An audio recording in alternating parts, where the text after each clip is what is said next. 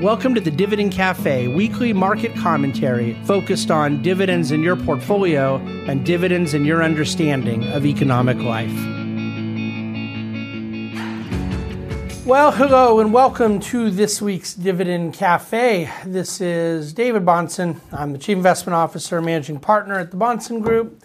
And I have a fun one for us today, all you listening to the podcast and those of you watch on the video. I'm hoping both camps here, podcast listeners and video watchers, are enjoying a better quality sound and look. We have our studio all set up in the New York office, and so it's kind of fun to be able to just hit a button and be able to record and make things so easy and hopefully higher quality. I can't even count how many different ways I've done this over the last several months. Although I listen to a lot of podcasts, particularly when I'm here in New York City and I'm walking from my apartment to my office, and it gives me more time for podcast listening. I hear a ton of people I listen to talk about how they've recorded in their car. I've never done that.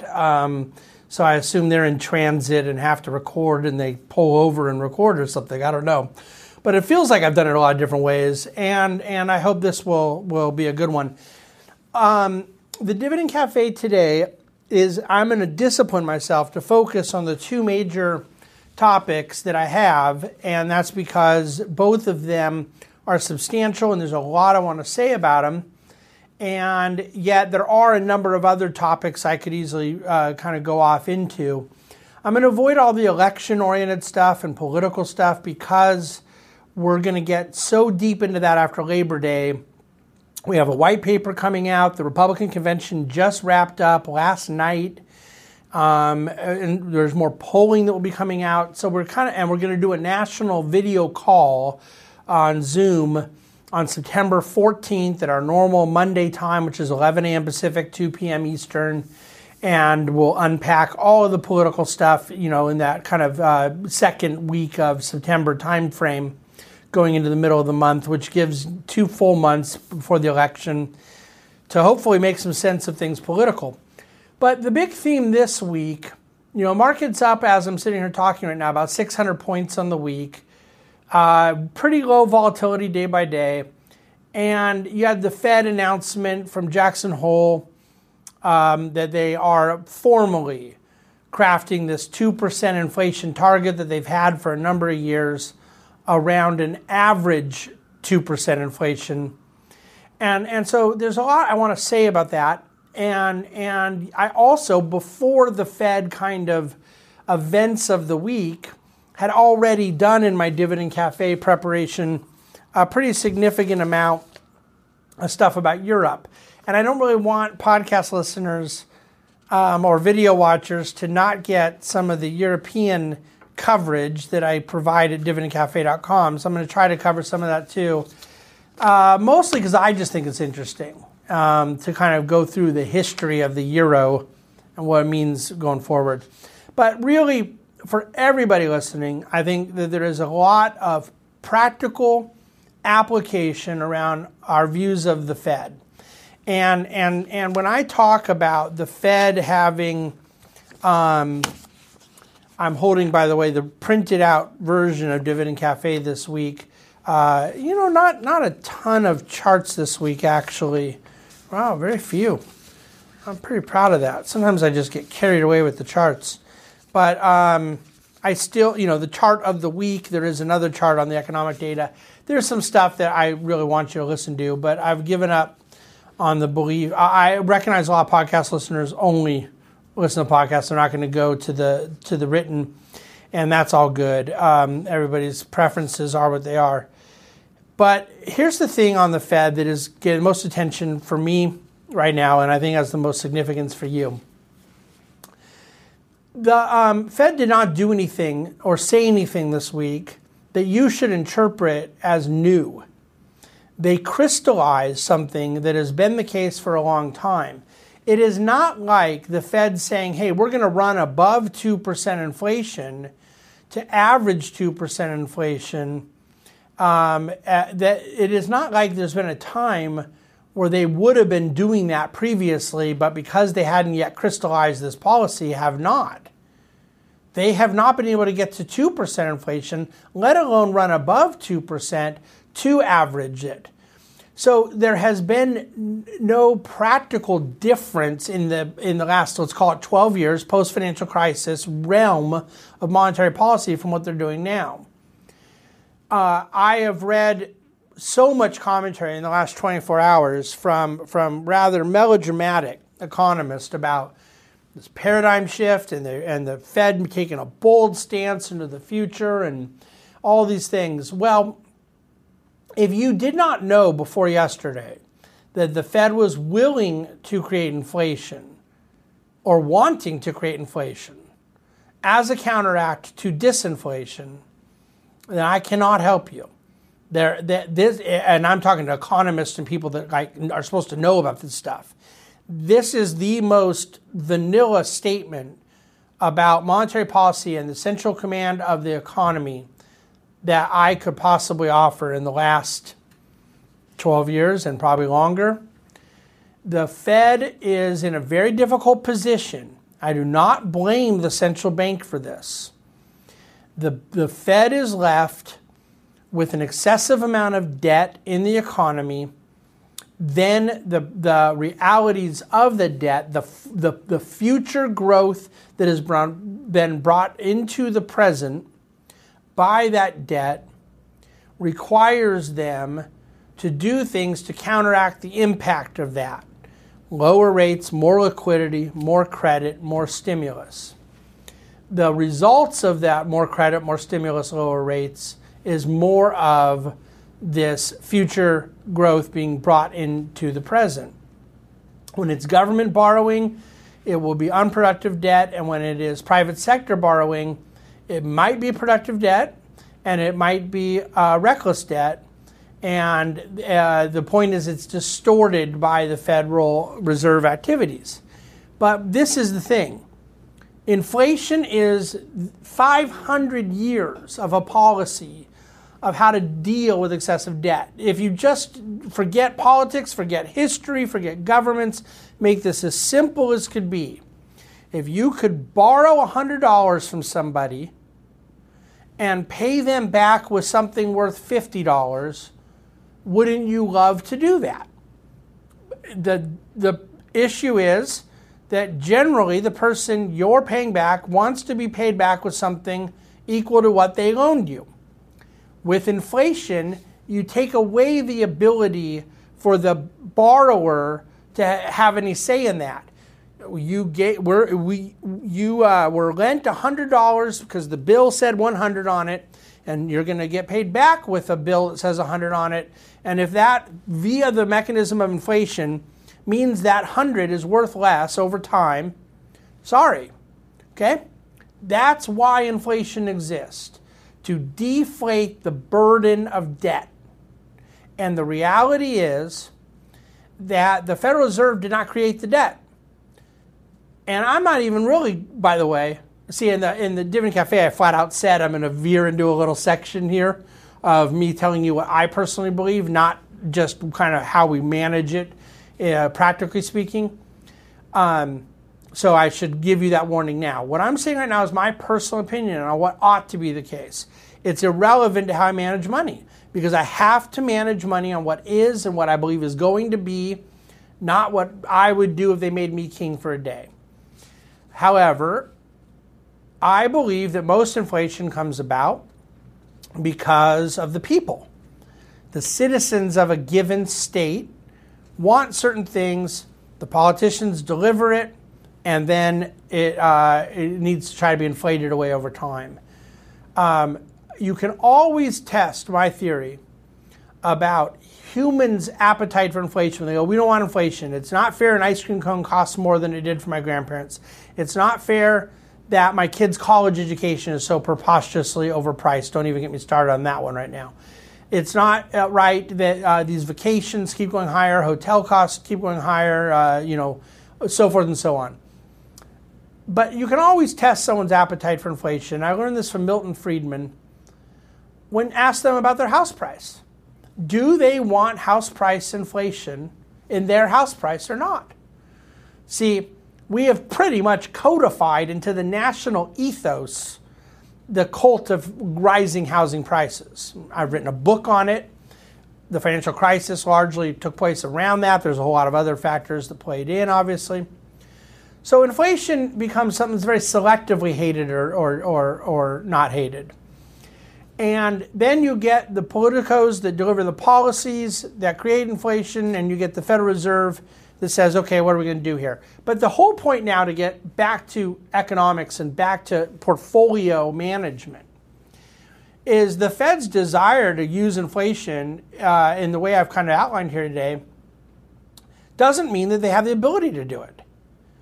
The problem is the Fed can, through monetary policy, create a lot of reserves that go to the banks and sit in the financial machinery, and they work their way into securities markets, they work their way into credit markets, they work their way into asset prices, risk assets. But in order to create inflation in the economy, banks have to take those reserves and lend them out, and then the people who receive the loans deposit them for the use of the loan in their business or personal use, and then those new deposits go into the bank and get lent out again, and then that becomes inflationary as you get that velocity, that turn on the money.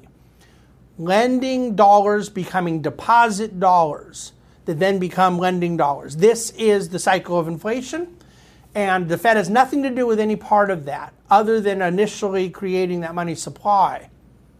Well, what generates the demand for loans? It's not the Fed. It's organic, it's the economy, it's businesses and individuals that are wanting to borrow more money, and in order to want to borrow more money, they have to believe they can pay it back, so there has to be uses of debt that are productive. Okay? This, to me, is the entire issue we're dealing with. The Fed can't create the inflation they set out to create, yet they've made it very clear they're going to try. So I am a professional investment manager responsible at this point in time for hundreds of households and $2.5 billion of client capital. And I hear a Fed saying we're going to run even hotter than we said. We want to work even harder to create inflation. And I see interest rates at 0% on the lower bound and pretty much 0% on the higher bound, right? I mean, really, even at a 10-year treasury at 0.5, 0.6%. And I say, what does this mean for what I'm going to do for my clients whom I love? That I'm responsible for the fiduciary and fiscal management of their affairs.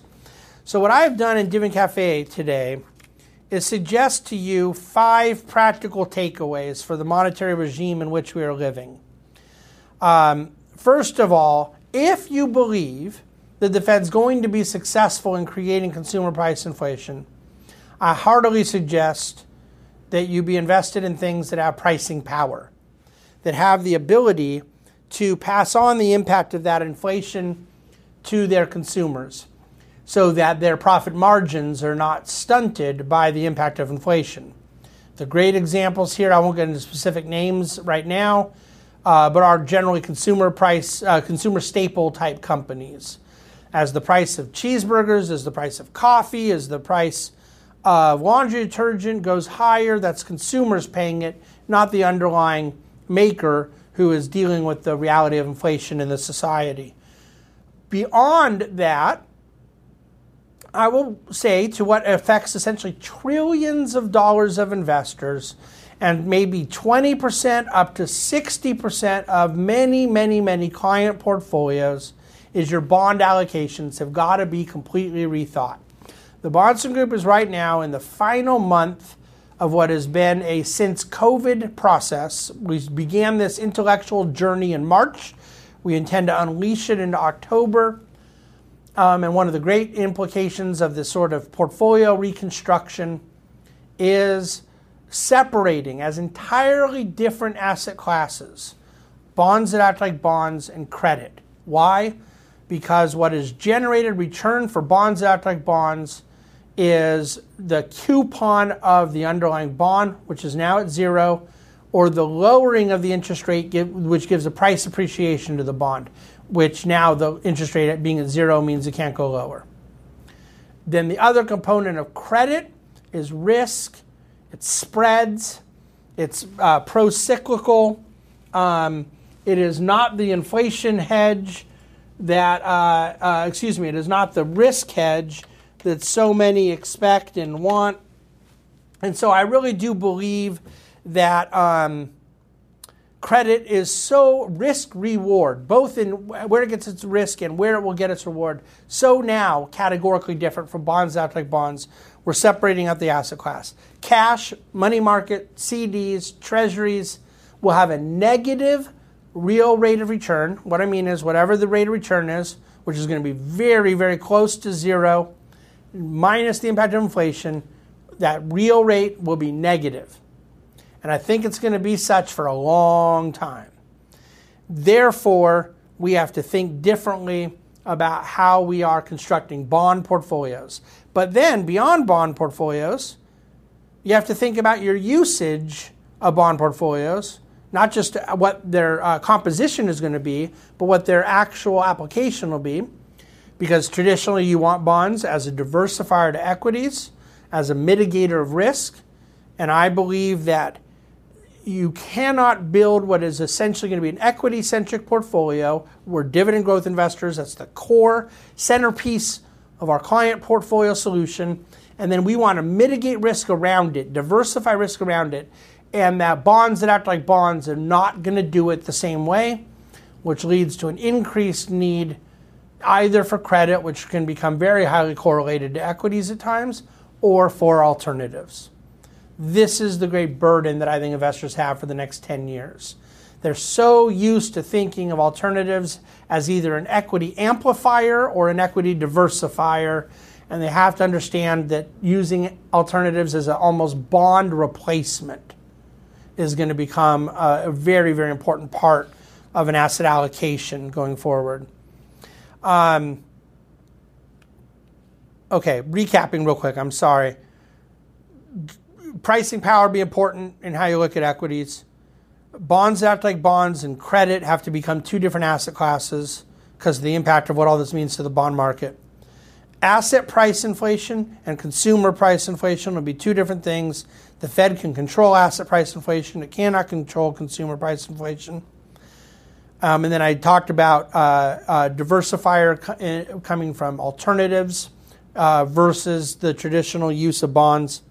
And then finally, high dollar denominated debt and a strong U.S. dollar with a U.S. central bank that has been relatively tighter than other emerging market central banks, or especially other developed market central banks. All of those things have been a headwind for emerging markets for at least 6-7 years. As those circumstances are all changing or have changed, they become a tailwind, or at least that's our outlook. They become a tailwind to emerging markets. And I believe that that is the regime we're living through now. I could come up with 10 or 15 investment implications. I'm starting with these basic 5 categories. They're all restated for you at dividendcafe.com. So that's our view on what the Fed's doing, what the Fed's not doing, what the Fed wants to do, what the Fed can't do, and how we have to think about it going forward. I think it's a lot, but I hope it's useful. As far as the European history side of things, I will go back on my promise and ask you to go to dividendcafe.com to get the broader story of it all. The bottom line is that the euro came into effect in 1999, and I think it is utterly fascinating that at a $1.18 exchange rate, that's more or less where we started at. Okay, now the exchange rate came way below the dollar. It got down to parity, and then got to 81 cents to the dollar, which was all-time low in late 2001. And then you saw a violent bounce in the euro, and the euro almost doubled. I believe the all-time high was about $1.59. And we right now sit at $1.18. In 21 years, since the beginning of the euro, we've gone full circle. And the dollar and the euro are trading at the exact same exchange rate as they were in 1999 when it started, with a lot of movement around and a lot of geopolitical reasons for that, and post-crisis reasons for that. And as is the case with so much of what I'm talking about, the major factors that have affected the movement of the euro since the financial crisis are debt related, okay?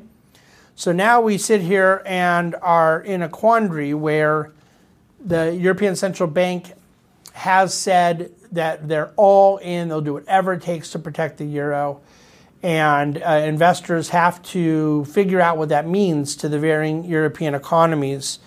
So read that little history, and I think from an economic standpoint, you'll understand why we have the application that we do about it all. So market's up a bit on the week. I'm really interested in where CapEx goes. Like most people, I'm reasonably surprised that not just the markets have done as well as they've done through the COVID moment, but that the economic data, there are numbers one could look to that are a tragedy. And as I've said, they really are very limited in the scope of who they're hurting. And that is a big deal. That is a big deal as a human being. It's a big deal socially, big deal culturally. And the economic impact is clearly not as broad as if it were affecting multiple deciles of wage earners and of economic actors. I would have expected, though, that even with that limited impact, primarily in the hospitality sector, of lower wage employees that have been really, really thrown out here in this COVID situation, I would have thought that there would be a bigger impact to CapEx industrial production because of just this overall business confidence issue holding back business investment. And that is still a real risk. That's not something I want to take any victory lap on yet as we come to the end of Q3 and then go into Q4. But I will say the data we see so far is encouraging. And there's some charts to that effect at dividendcafe.com. Finally, the charts of the week, you just have to go see what's going on in this market right now. As we talk about the market being a new high, the market recovering, all true as certain things go. But when you see the difference between the top 5 companies in the S&P 500 and the bottom 495 companies, and the percentage delta in return between 5 companies and 495, it puts so many things into perspective. Not just about what's happened, but the way people really need to prudently think about where we're going from here. So I will leave it there. I really appreciate you listening to Dividend Cafe on the podcast, watching the video. I would love for you to rate us, subscribe, rather than just listen in your in the website or manually. If you somehow get it automatically to feed to you from your player of choice, that helps us. And obviously we appreciate any reviews you would like to give. If you send us a review of Dividend Cafe that you post at any of the Apple, iTunes, or Spotify, or Google, or whatever it is, then we will send you a complimentary copy of any one of my 3 books. You can pick which one. But with that said, thank you very much. Enjoy your weekends, and we'll come back to you next week with yet another Dividend Cafe. The Bahnsen Group is a group of investment professionals registered with Hightower Securities, LLC, member FINRA and SIPC, and with Hightower Advisors, LLC, a registered investment advisor with the SEC. Securities are offered through Hightower Securities, LLC. Advisory services are offered through Hightower Advisors, LLC. This is not an offer to buy or sell securities. No investment process is free risk. There is no guarantee that the investment process or investment opportunities referenced herein will be profitable. Past performance is not indicative of current or future performance and is not a guarantee.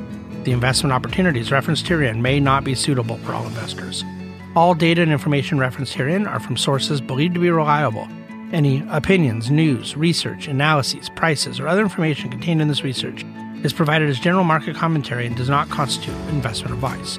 The Bahnsen Group and Hightower shall not in any way be liable for claims and make no expressed or implied representations or warranties as to the accuracy or completeness of the data and other information, or for statements or errors contained in or omissions from the obtained data and information referenced herein.